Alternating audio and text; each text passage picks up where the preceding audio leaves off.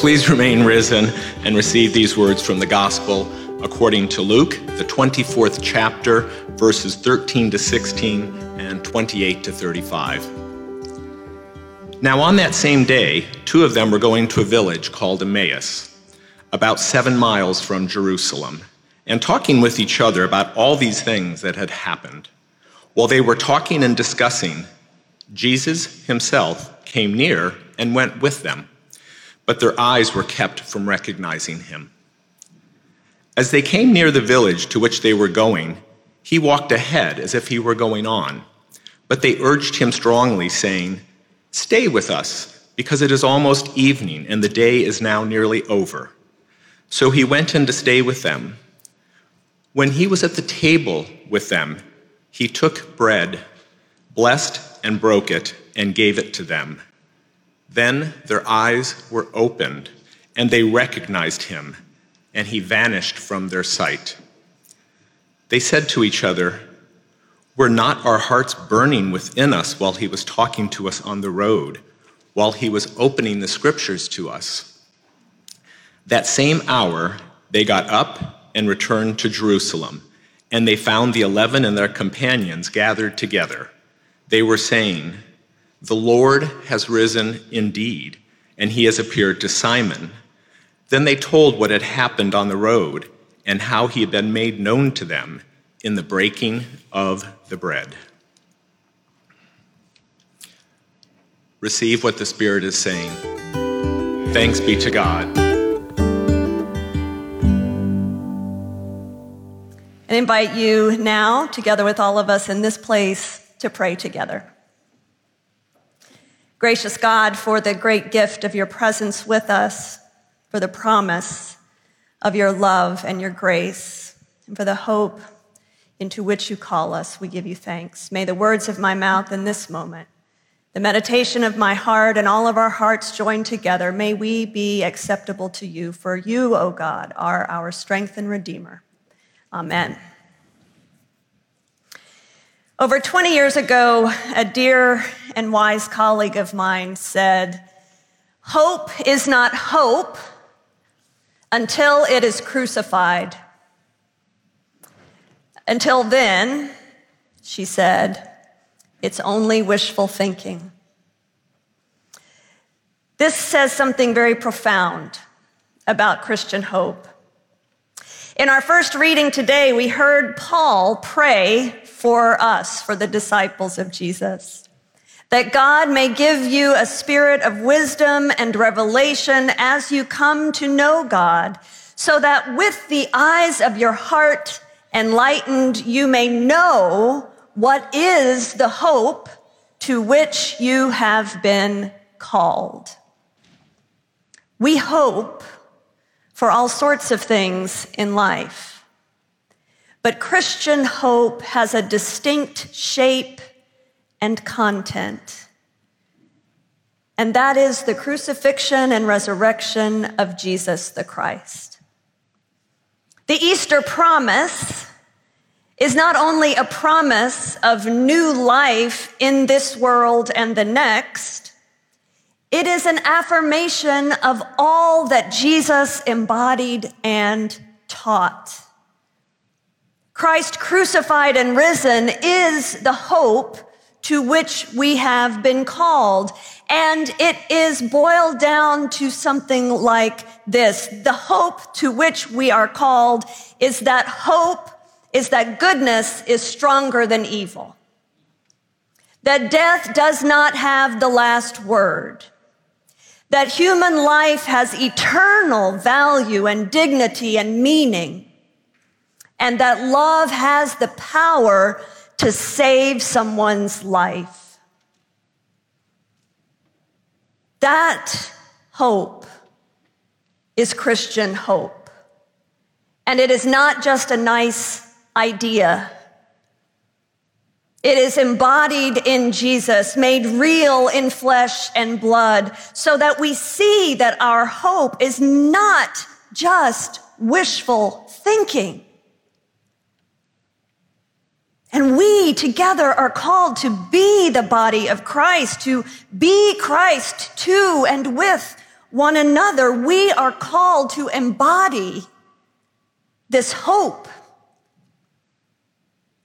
Today in our gospel story, weary and wounded travelers meet a stranger on their journey toward Emmaus, and they allow their hearts to be open just enough to unknowingly welcome the risen Christ into their conversation and into their home. And Jesus joins them for supper. And when he blesses and breaks and shares the bread, they know. Their eyes are metaphorically opened to perceive the hope that was with them all along their journey. They were graced to know the hope to which God called them, the hope in Jesus, that new life, resurrection life, was possible. In a world where there is so much despair and cynicism and suffering, one of the most powerful things that you and I can do is to do the same, to welcome the living Christ into our lives and to hope in the new life that brings. That might, in our lives, look simply like getting through another day, trusting that things won't always be this hard. Sometimes that might look like forgiving someone, maybe forgiving yourself. It might look like working on a campaign you believe in or organizing for change. It might look like giving at least your surplus so that others might have what they need. It might mean doing the kind thing or the loving thing or the sacrificial thing, the brave thing, the beautiful thing, the creative thing, even knowing that these things might be disregarded or not make any discernible difference, but trusting that by being led and following the hope that is within you, that it might mean life for others, that your life might be a sign of hope in flesh. When we welcome Christ into our lives and embody hope, we aren't the only ones who benefit. We become signs of hope for others.